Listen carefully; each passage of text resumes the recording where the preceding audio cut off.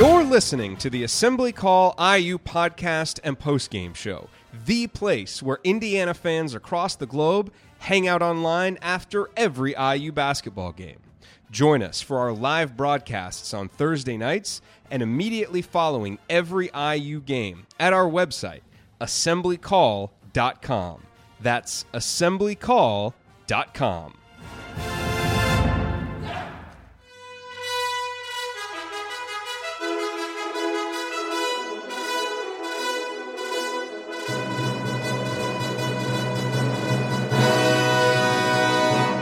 And welcome, Hoosier fans, to this week's edition of Assembly Call Radio, where each week we discuss the most urgent topics in the never-dull world of Indiana basketball.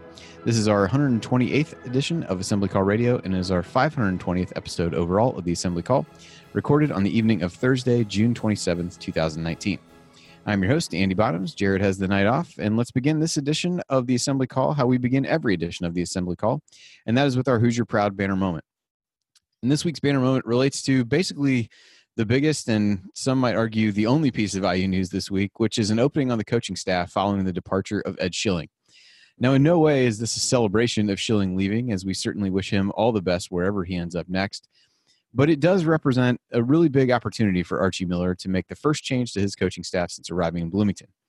We don't even need to look outside of the Big Ten to find an example of just how impactful a new assistant coach can be. Michigan's addition of Luke Yaklich, whose name I always butcher, helped a team that had a proven offensive track record improve tremendously on the defensive end, culminating in a 2-year stretch that saw Michigan go a combined 28-10 in the Big Ten, win a Big Ten tournament title, advance to one Sweet 16, and earn an appearance in the national title game in the other. There are no shortage of suggestions on the wish list of IU fans, which we'll discuss a bit more in a few minutes. And whether Archie can find the offensive version of Yaklich remains to be seen. But it does represent a chance to infuse the program with new energy, new knowledge, and potentially a new approach.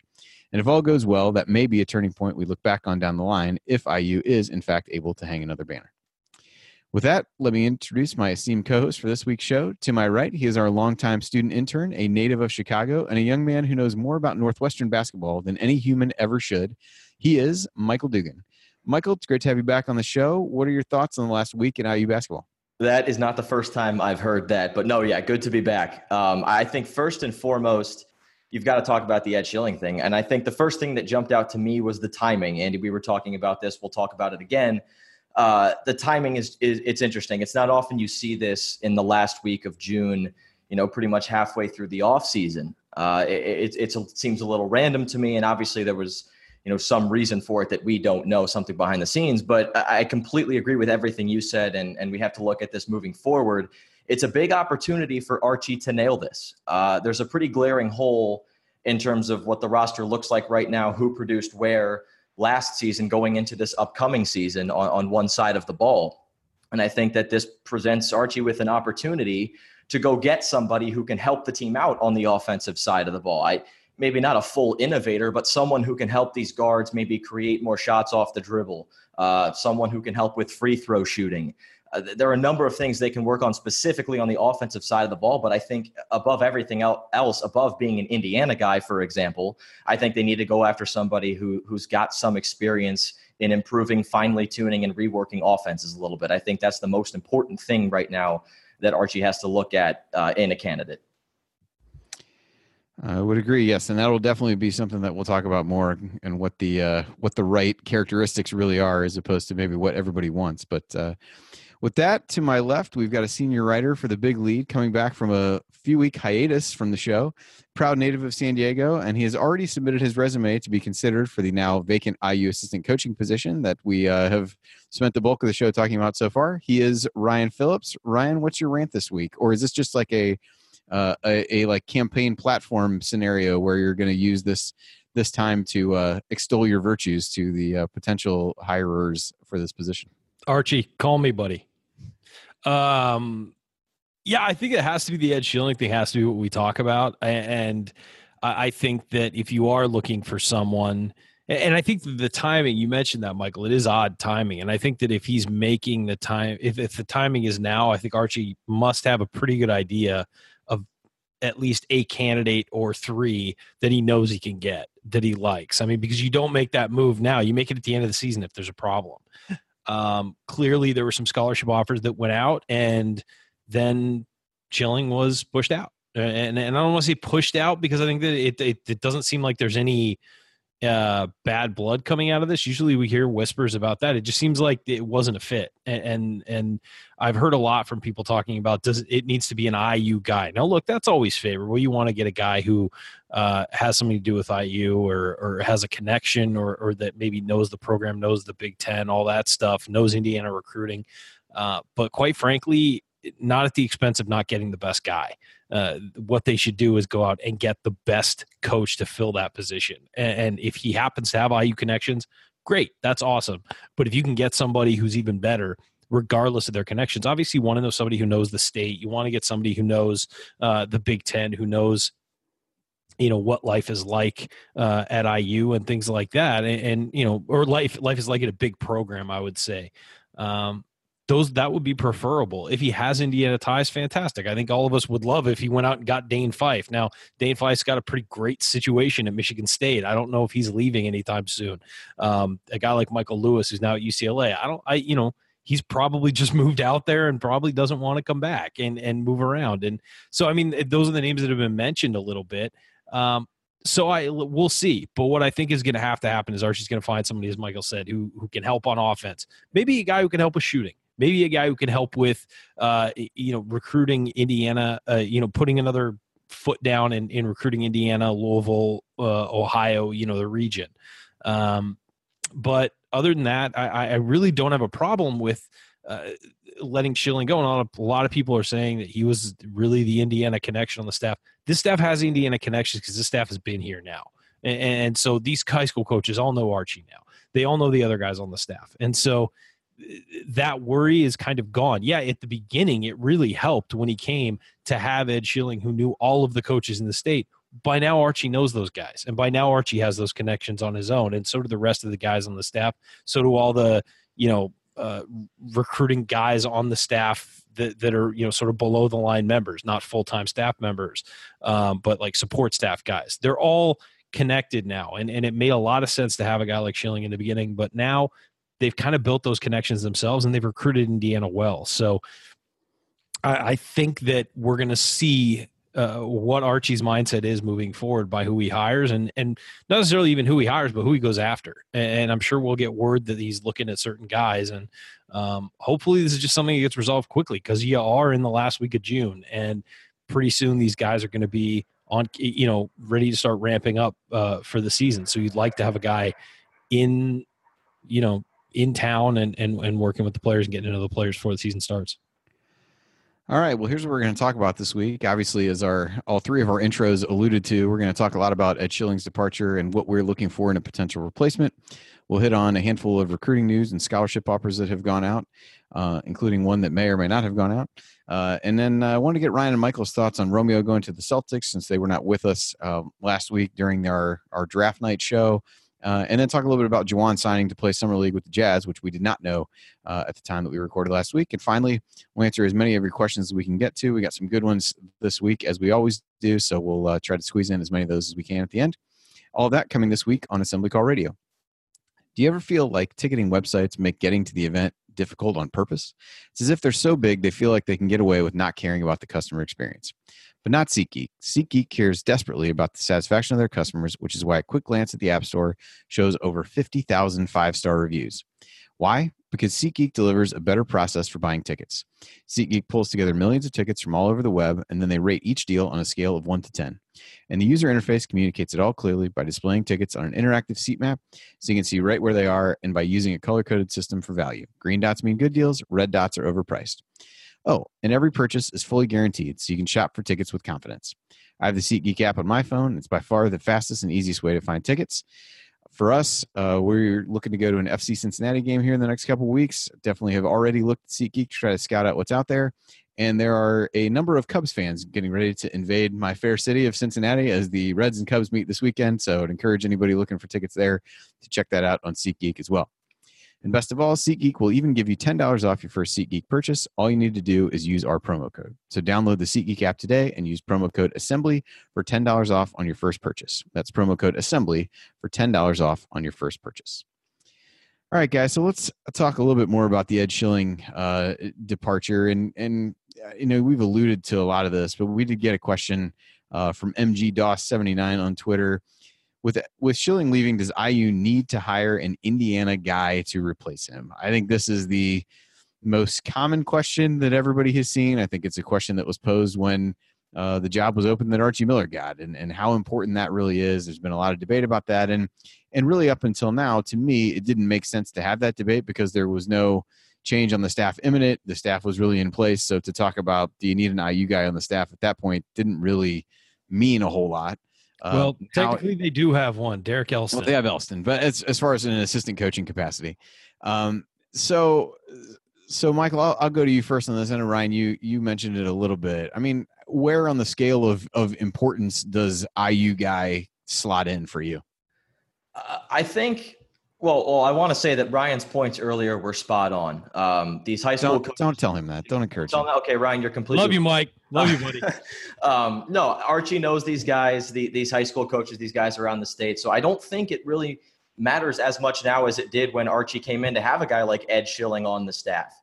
I think if you say they need to hire an Indiana guy, that would mean that that's the most important trait that you would associate with a candidate over everything else. If they need to hire a guy that matches this, and then everything else is secondary. And I don't think that's smart.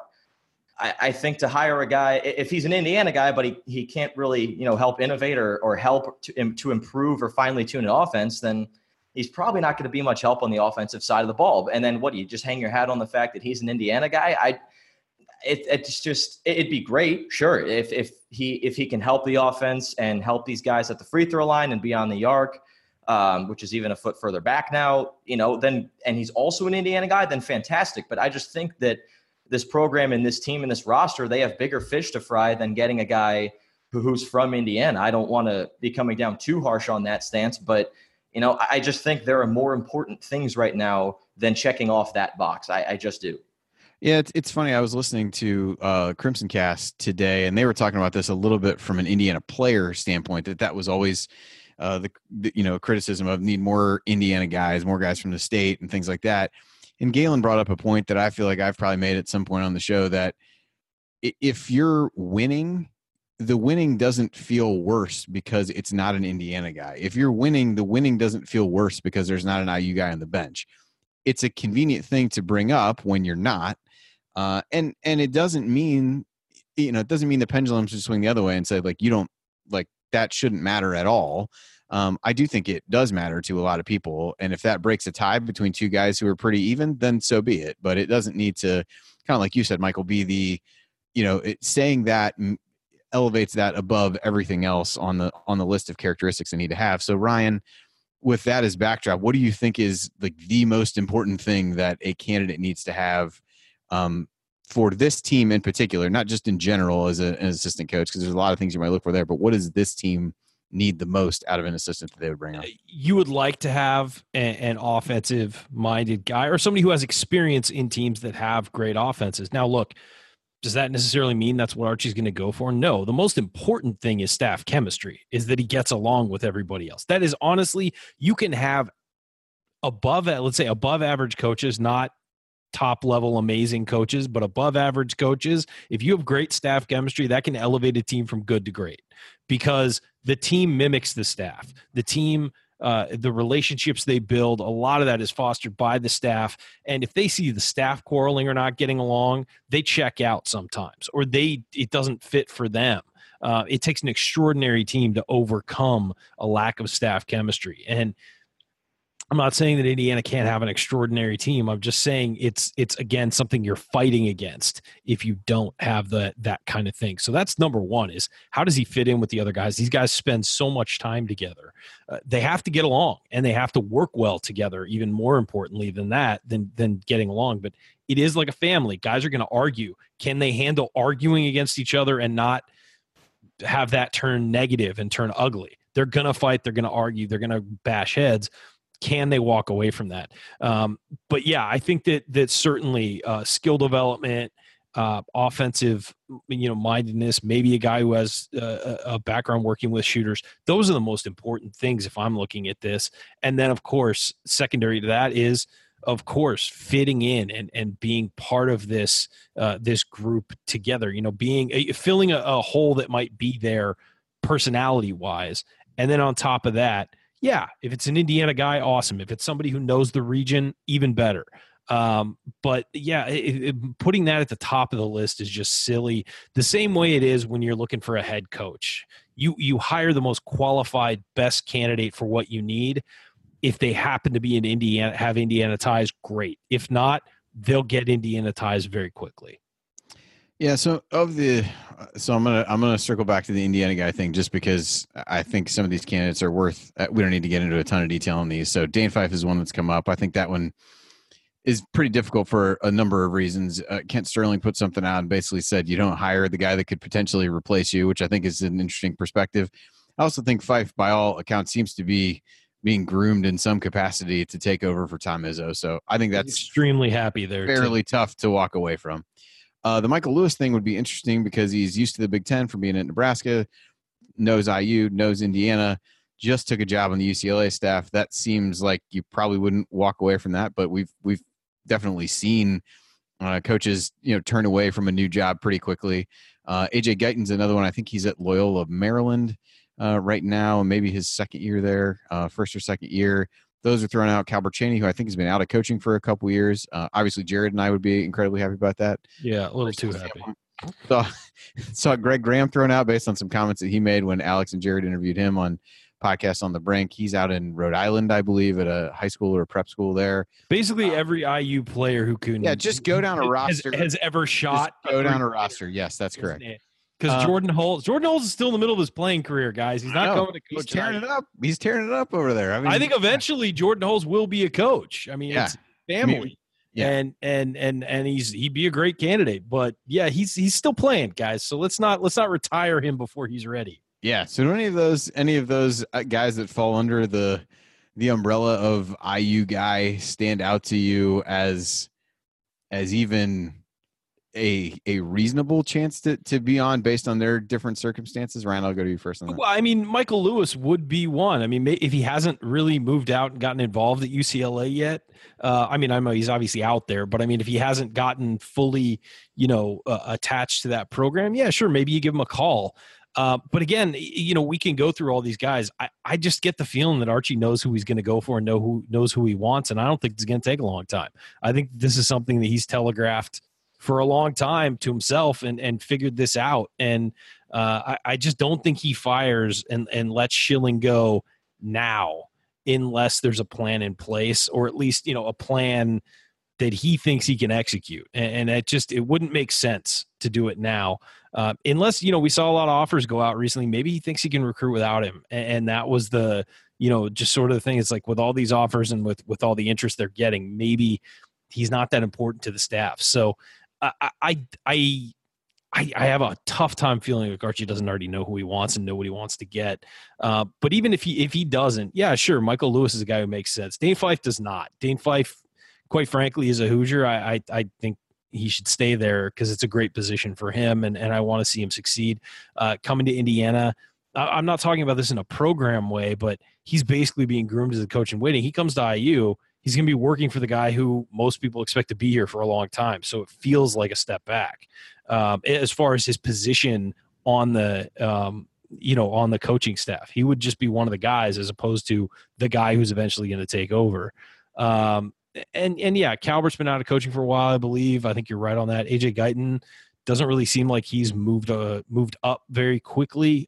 He should probably handle a job at a big college before he is ready for IU, unless you just interview him and he blows you away. And we've interviewed him before, and he's a great guy, but is he a guy who's going to move the needle with kids in this state? So I don't know. But I have a hard time believing that Archie didn't have this all planned out and have his next move ready. Yeah. All right, Michael, I'll give you the last word on this. Any of those names stand out to you? Any other names that you've kind of heard scouring the interwebs for different ideas? I think everybody's been brought up. We had a question that jokingly, and I did get a good laugh out of it, suggest Brad Stevens. So, yeah, I mean, you'll have to imagine he's getting the call, right? Yeah. I mean, he hasn't said no. You got to make him say no, right? That's exactly right. No, there's no one that jumps off the page. And no, I want to just quickly echo Ryan's point. If there's no plan for who Archie is going to get, there is at least a plan of attack. And if there's not a plan of attack for the kind of guy or names of guys he's going to get, then there are probably bigger fish to fry and bigger issues there. But no, there's very probably someone or a couple of people he has in mind that is going to fill a role that he is very well aware needs to be filled. So I have no idea who that's going to be. But I have a very strong gut feeling that Archie Miller does. And quite frankly, this might surprise people, but in this position, his opinion is a little more important than mine. So I trust he'll make the best possible decision, of course. All right. Well, we'll see. And like I said, I like you guys have said, I think for a variety of reasons, it feels like the news will come quickly about who it is. Both from does he have a good idea before this actually happens who he's going to get, and also from where we are in the recruiting calendar standpoint, I think it becomes relatively important to get somebody in place quickly. So who knows, may have news on that as early as next week's show to talk about, and we'll see what happens from there. But coming up on the assembly call, we're going to talk a little bit about some recruiting news that we saw over the past week, and we'll talk a bit more post-draft reaction about Romeo and Juwan with Ryan and Michael. So that's next year on the assembly call. Stick with us.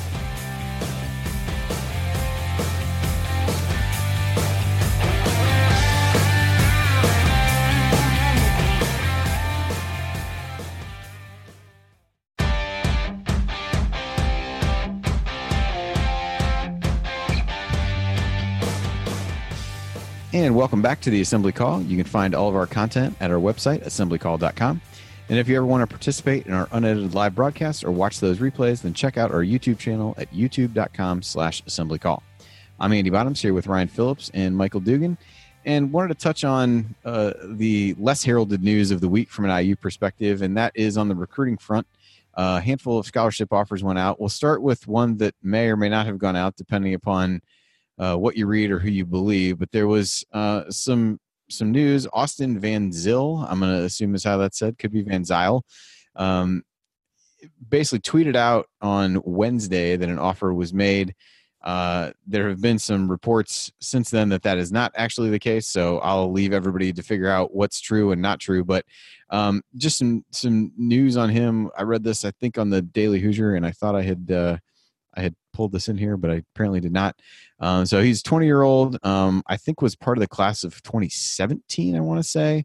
He's played the last two seasons overseas in France's first division.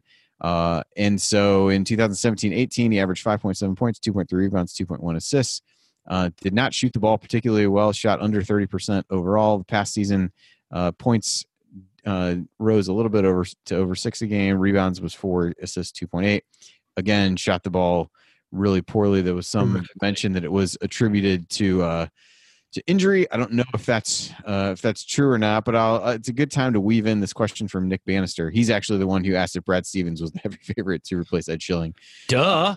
Yeah, obviously. But it's your first call, right? His question was, would adding Austin Van Zyl make the team that much better, or will it just lead to a scholarship being used up that could have been filled by a 2020 or 2021 recruit? Ryan, what are your thoughts on? Well, if Van Zyl comes in as a guy who's going to play for 1 year or something like that, and clearly he's already played professionally, I know that he's maintained his eligibility by playing in France, but if he just came in and wanted to do a year of college basketball or something, he's from New York, I know that. I think that it'd be fine, but if he's coming in to take a 4-year scholarship, I'm not down with that, because it doesn't look like he has the ability. I mean, his only offer is from Marshall. This isn't a guy who is, maybe the numbers don't tell the whole story because he's playing professional basketball and all this. Teams have seen this guy and they're not exactly throwing offers at him. So, I'm not too high on it unless they're really worried about having another ball handler.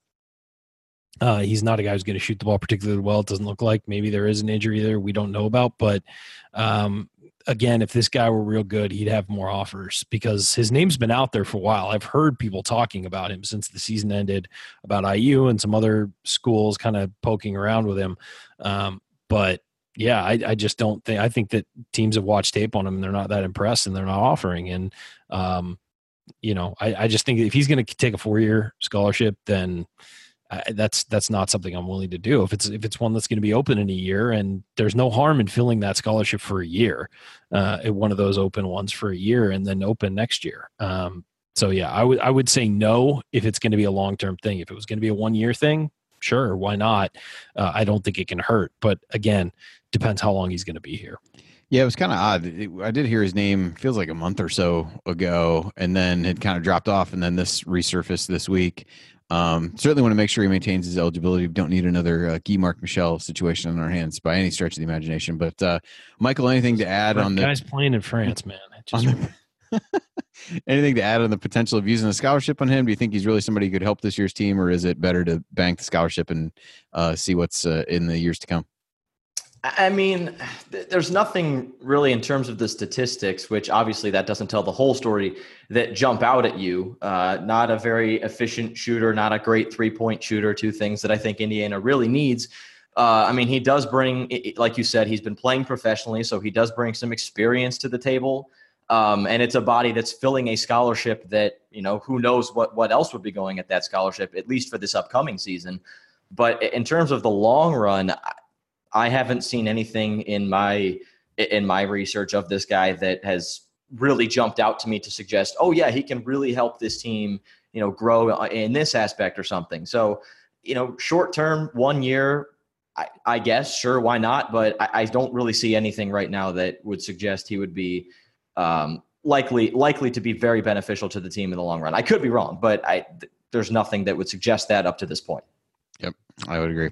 The other scholarship offers that went out this week, there were two in the 2020 class. Jalen Bridges, 6'7" small forward from West Virginia, who's ranked 81st in the 24/7 composite, and Jamin Brakefield, who's ranked 33rd in the 24/7 composite. He's a 6'8" power, listed as a power forward at Huntington Prep.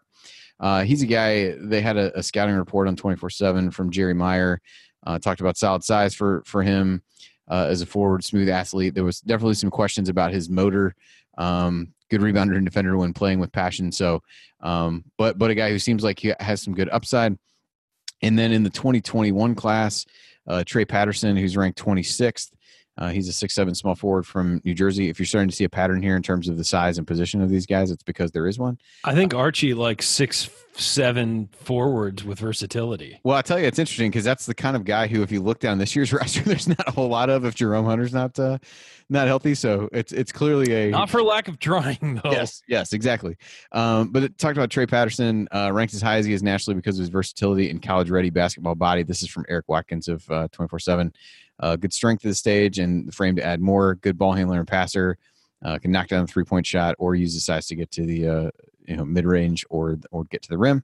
So sounds like an interesting guy there. He's from New Jersey. And Bryce Hopkins is the other one, a 6'7" small forward from Illinois.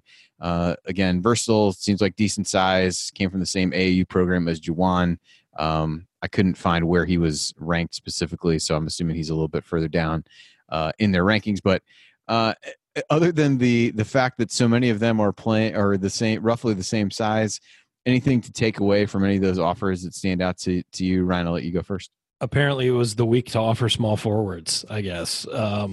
But you're looking at it and it looks like they're looking for versatile athletes on the wing. And that makes sense with what this team doesn't have right now. As you said, with Jerome Hunter's future up in the air and a big question mark, Romeo's gone. He was a 6'6" wing who could get you, points in the paint, get you, hit a three occasionally when he was healthy. But it fits that kind of mold of a guy who can come off the wing and score for you.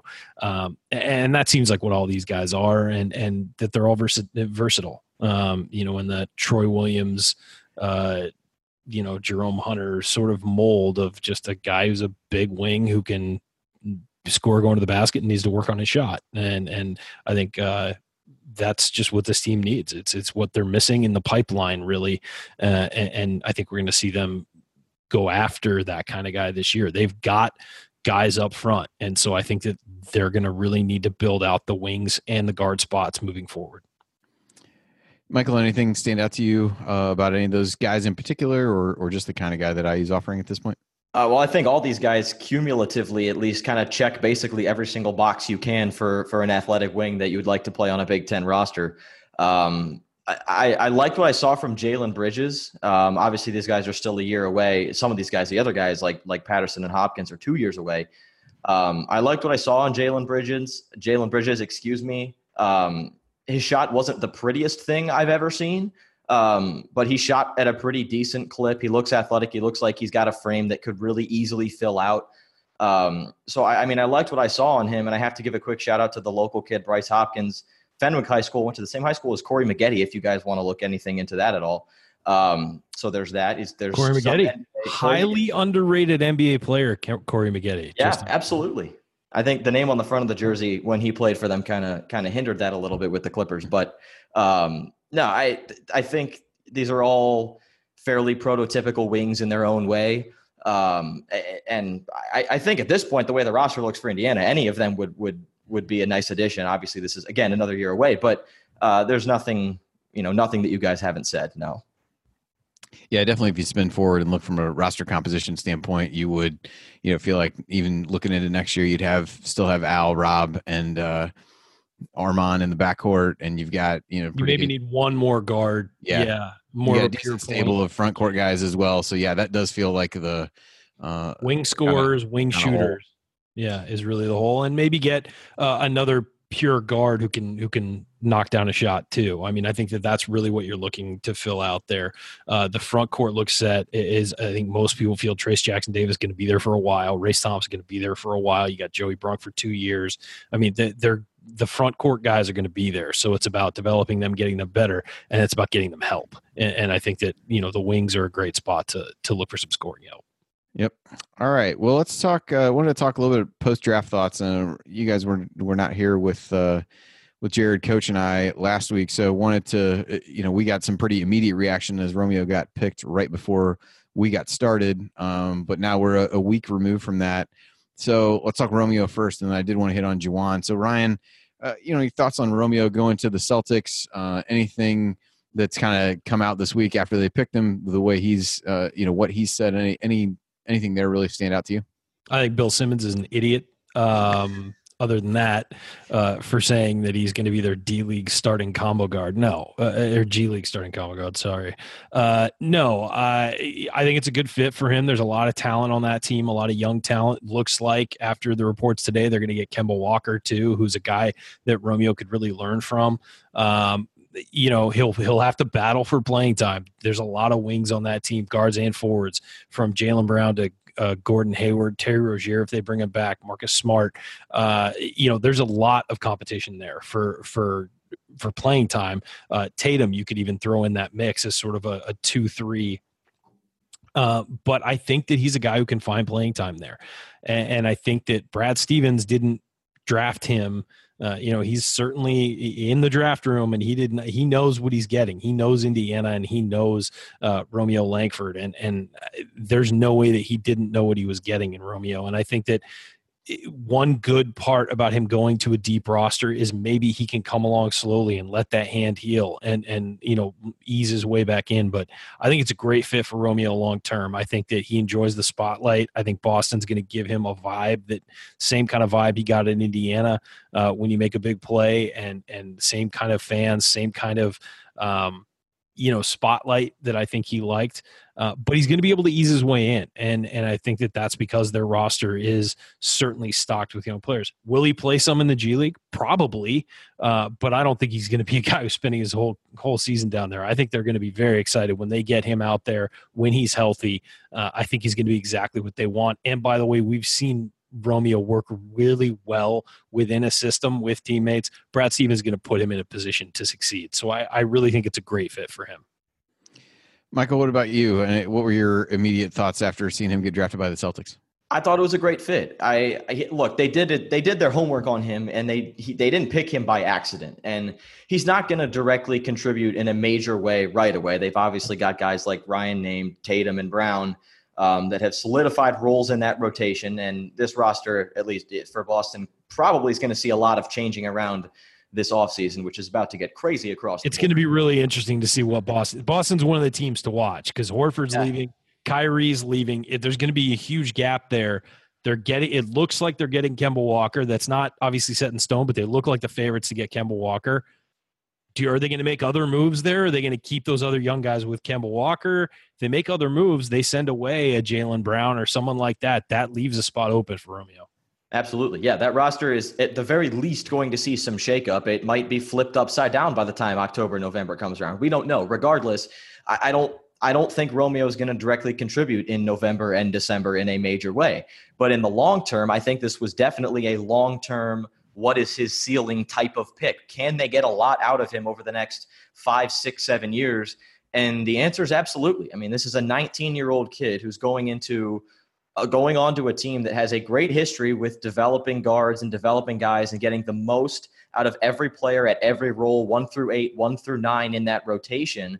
So I think if you're Romeo Langford, I don't really know how realistically you could have gone into a better position that had a better blend of potential for the future, ability to contribute right now, but in a limited way, and also not have these enormous expectations kind of dropped on your chest, pretty much the day you walk into that facility, like on the Magic or the Bulls or the Knicks or something like that. So I think it's as good a fit as you're going to get. I thought my favorite fit for him was the Pacers because I thought that he and Oladipo playing in the backcourt together, the Pacers kind of need a wing right now with the way things are shaping up for them. And but again, I think it might have been bad for him to have those expectations like he did at IU. Maybe it's time for him to go and just focus on development and not focus on being, the center of attention for a while, because, maybe that'll be better for him. And then, hey, when his contract's up in a few years, maybe he comes back to Indiana. Maybe he is that guy that can do that. It certainly worked for Oladipo that way. And I think everybody would love to see him playing for the Pacers, but good for him getting drafted in the lottery. I think that there was a lot of question about that. I had heard, people were marking him maybe 20th between, 16 and 20. I had heard some teams in the 11 to 14 range were interested in him. I did not know where he would go. And the Celtics, with one of their dozen picks, it felt like, wound up taking him. And I think it's a great fit, and I think it'll be great for his development.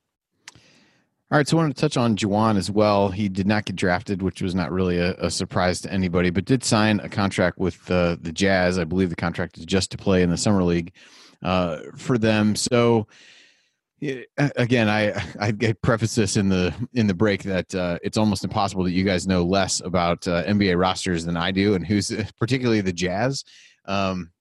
So Ryan, what's the potential fit for him and kind of maybe a best case scenario for him coming out of Summer League, and how he might fit in with guys that they currently have, knowing that, like any other team, there's some fluctuation there with free agency getting ready. Yeah, it's really hard to know with where their roster is right now. It's in flux, just like everybody else's, all the big ones.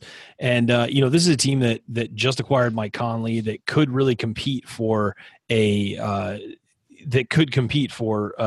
the Western Conference. I don't think they'll win it. I think a lot of people went overboard when Conley showed up there, and all of a sudden they're thinking, oh, these guys are going to be a contender for the championship. I don't think it's that far, but I think it's a solid team. And what the key for Morgan isn't looking forward, isn't looking how he fits in the roster. He's trying to get on the G League roster, maybe get a 2-way contract where he can come up and down.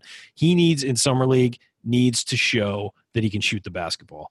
That is the big key for him, because he's undersized for a center, and for, quite frankly, for a power forward in the NBA right now. He is undersized. He needs to be able to knock down shots. He needs to be able to score off the dribble. And those are things that he showed at IU that he needed to get better at. And so we haven't really seen Juwan play since the last game of his senior year.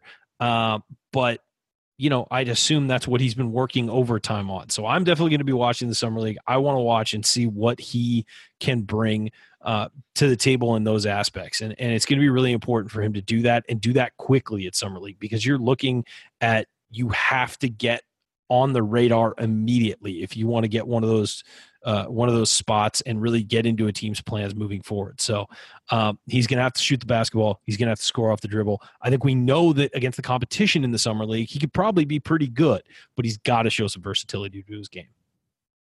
Yeah, I think that the roster of 4s and 5s on the Jazz is it's very top heavy with Favors and Gobert right now. But after that, it's pretty random and not especially talented. I don't want to come down too harsh. Yeah, I mean, they got rid of Jay Crowder. They got rid of, there have been some guys that have been shipped away in trades. I mean, there is room there to develop. Absolutely. And to find a spot.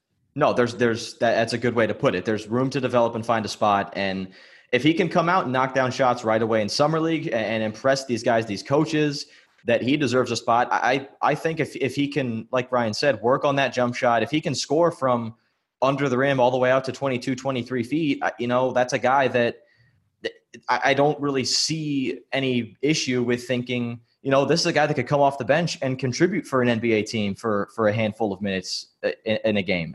He can come in, score a couple points, grab a couple boards, get your starting 4, starting 5 a breather, and, trot out a body that you can trust to put a couple points up on the scoreboard. I think, he's undersized and that's going to be an issue. But if he can show that he can score, he proved as much as you could as an undersized big man in the Big Ten that he could bang bodies with, Jaren Jackson and big NBA centers that were in the Big Ten for a year or two, and he can score on these guys. So I might be a little higher on him than others and maybe probably higher than I should be, but I definitely see a path where he can carve his way into being a guy that comes off the bench, contributes a few minutes, scores a couple buckets in a couple games for an NBA team, becomes the bottom end rotation guy. I see a path.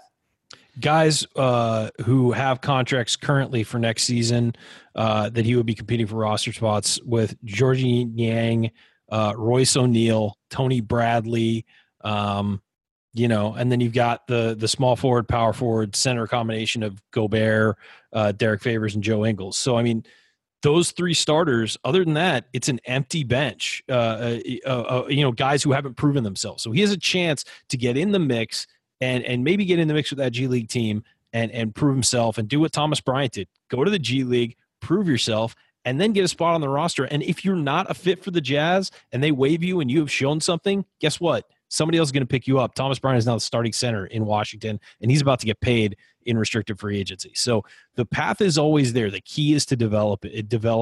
Even if you're not doing it at the NBA level now, you can do it at that G League level. The league, they watch those guys because they're cheap, and every time one gets waived, somebody will be willing to pick up a good one. And so that's the path that you're on right now, is to just continue to work on your game and get better. Well, and I think that's a case where, so often it's said, it feels like a cliche, but in this case, it's true. You'd almost rather a guy like that not get drafted so he can pick where to go. And it sounds like he's picked a spot where he believes he's a good fit and sees those openings that you talked about from a roster standpoint, where, again, you're betting on yourself and saying, hey, I can prove that I can play at this level and score, defend bigger players, all the things, and shoot the ball, all the things that you guys mentioned. And if it does, he puts himself in a good position to work out. If not, you've gotten a lot of exposure in summer league to a whole bunch of other teams and systems that may figure out a way that they can fit you in. So in the end, certainly wish him all the best, and he'll be an intriguing guy to watch for IU fans for sure in the summer league. Coming up in our third segment, we're going to answer your questions, which include one about team chemistry and another about outside shooting, an always popular topic for IU fans these days. So we'll hit those next. Stick with us here on the Assembly Call.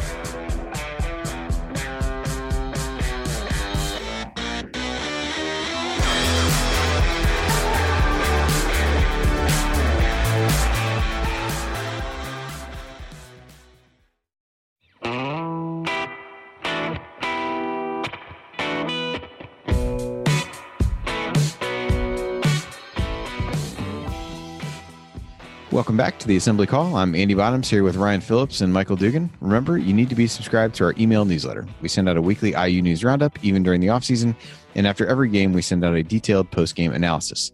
Just text IU to 66866 or go to assemblycall.com. That's IU to 66866 or go to assemblycall.com. Time now for our mailbag. All questions were submitted via Twitter and our private IU basketball discussion community, which you can learn more about at assemblycall.com/community. So this one comes in from Twitter from Swopeberry. Every convo about IU basketball has the word chemistry in it. What went wrong, and how do we know it won't be a problem next season? Michael, I'll kick this one to you first. Oh boy, what went wrong? Throwing him right into the fire. I like it. Good. Wow. Well, I don't want to give Ryan the chance to talk first every time, because then we only have a certain amount of time left. So I didn't want to completely squeeze you out of the conversation entirely. What went wrong? I don't know. I mean, something I would imagine went wrong. I have no idea what it was. And I don't even really want to speculate, but something clearly went wrong. And how do we know it's not going to happen next year? Maybe you live and you learn. Maybe you kind of hang your hat on that saying. And once you go through something, I don't know if it was an on the court thing, an off the court thing, multiple things on and off. I don't know. Something was clearly not right about halfway through the season. And maybe the guys that are coming back that went through it, kind of live with the live and you learn type of thing. And yeah, I have no idea. The answer to both questions straight up is I don't know. So. All right, Ryan, what about you? You got any answers? Not really. I don't know what happened. I think part of it was a really young team. Part of it was a lot of people relying on Romeo Langford. And then part of it, I think, was a lot of guys were injured and you were shuffling guys in and out. You're not getting a lot of practice time. I think that had a lot to do with it. And you don't have time in practice to develop that chemistry that maybe you want to see on the court. You saw late in the season, they started to make a run. They started to make adjustments and they started to play much better together. Just kind of ran out of the steam at the end. So, I don't know. I think that none of us will ever know the real answer, but I think that, injuries certainly played a huge role in it. Yeah, it's a weird question. In the one sense, any player that you've heard interviewed after the season has essentially said there weren't really chemistry issues. There wasn't, some of the things going on that have been rumored. That feels good, I guess, to hear, because at this point, again, after the season, there's not really a lot of incentive to gloss over what was going on, particularly for guys who are no longer with the program. Flip side of that is something is wrong when you're losing that many games in a row. You can't kind of say there's not some issue related to that. And then if you want to swing it back the other way and kind of take the optimistic, hopeful stance, you would say, well, they must have figured it out because of the way they played down the stretch at the end of the season. So there's probably a little bit of truth in all of those areas. And I think, to the point you guys brought up, hopefully having gone through that will help a little bit. And I think I don't really view this as chemistry, but I do think from an offensive standpoint, not having the crutch of Romeo and Juwan may help things be a little bit, help there be a little bit more continuity on that end of the floor instead of standing around to wait for those guys to make plays. Puts a little bit more pressure on, but I think maybe gets more guys involved. Maybe that improves chemistry. Tough to say. This one comes from Andy Shefsky. Where or who will our outside shooting come from? Ryan, I'll go to you first on this one. Evan Fitzner. Oh, wait, he's gone. No, I think Al Durham. That's not a well anybody's ready to go back to. I think it's still too soon to even throw that out. Look, Devontae Green shot 41% last year. Al Durham shot 34%. Rob Finney 31%. I think those three guys are going to shoot better this year. Demezy Anderson is an X factor. He looked pretty awful when he played last year, but he was known as a shooter. Can he develop that? Those are the guys I'm going to look for to shoot. I don't know if they will. I'm sorry. I wish I could tell you, better and wish I could have a great answer for you. I think Race Thompson has the ability to shoot from the outside. It's going to all depend on how much of his game he's worked on in the offseason. But he's a guy with a nice release and gets good rotation on the ball. So he's a guy who could certainly step out and do it. And then we'll see what Armon Franklin can do. He, like Rob Finney, is a guy who developed and got better at shooting throughout his high school career. So if that trend continues, maybe he's even better this year. Michael Ryan named roughly half of the players on the IU roster during that. Anybody stand out to you? There certainly can't be anybody that you didn't mention that would stand out to you, but anybody really stand out that you think is going to take a big step forward from a shooting perspective? Yeah, he covered all the bases. I think Devontae, I had Devontae, Al, and Rob written down. Devontae, I think, is the obvious choice to lead the charge. Al had a couple of really good 2 to 3 game stretches last year. I think Ryan just said Ryan just said he shot 34%. That was a mouthful, which is not terrible, not great, not terrible. If that's your best or second best 3-point shooter, I think you're going to need a couple other guys around there. Rob just over the 30% clip. He's got a really smooth jump shot. As a true freshman last year, I was impressed with the way his shot looked. He had a smooth release, and the shots that fell were beautiful. So if he can improve upon that and go up a couple percentage points, then that would seriously help. And if Demezy can come off the bench and shoot at an even remotely decent clip, in terms of efficiency clip, that's going to help Indiana a lot. I think his value playing time wise compared to what he can bring to the table and how much that helps this team as a whole next year it's enormous. I think if he can come off the bench and knock down a couple threes and you're confident in that, that's going to open up this team so much more. And I think it raises their ceiling. All right, we'll go rapid fire a couple questions here at the end. So Ryan, don't name everybody. Just give me one. Lisa asked, who will be the team captain this year replacing J-Mo? Deron Davis. Michael, what do you think? Yeah, absolutely, Deron Davis. I'm gonna go a little bit off the board with Al Durham. I think they've some of the stuff you've heard about him being, the emotional leader and things like that. I think is a good one. From Jeremy McKenzie, would you rather fight one Greg Oden-sized Isaiah Thomas? This is IU Isaiah Thomas, or 10 Isaiah Thomas-sized Greg Odens? Ryan, go. I'm gonna go with one Greg Oden-sized Isaiah Thomas. He's gonna get distracted and sexually harass somebody. Wow. I'm not sure how to follow that one up. I think the one Greg Oden-sized Isaiah Thomas is probably the obvious choice because the 10 other guys are all going to be taller than me, so I'm at a disadvantage 10 times over again. That's fair. There you go. This one comes intern to intern question here from Seth Tao. I don't know if there's background to this, but he asked what Michael Dugan's favorite old-time baseball name is. There is absolutely background. I won't get into it because I think we're short on time, but the answer is easy. It is Bud Weiser, who played for the Phillies in 1915. He hit 162. Nice. Budweiser. That's probably the most, at least around here in the Midwest, that's probably the most baseball beer I would associate with going to a baseball game is Budweiser. At least it's up there. So it's a match made in heaven if you ask me. No Three Finger Brown, huh? I like Three Finger. Mordecai Three Finger Brown is up there. He's on the podium, that's for sure. Yeah. Nice. I'll throw out Chet Lemon just for fun. But nice. With that, that'll do it for this week's edition of the Assembly Call. If you want to see us do the show live, join us at assemblycall.com on Thursday nights for the live broadcast of our Assembly Call radio recording. And you can always subscribe to our podcast by searching for Assembly Call wherever you listen to podcasts. Also, don't forget to go to assemblycall.com or text IU to 66866 to join our free email newsletter. Thank you for listening. We'll talk to you again next week. Again, potentially Wednesday night. We'll let everybody know. Follow us on Twitter at Assembly Call. Until then, keep your elbows in and your eyes on the rim, and go Hoosiers.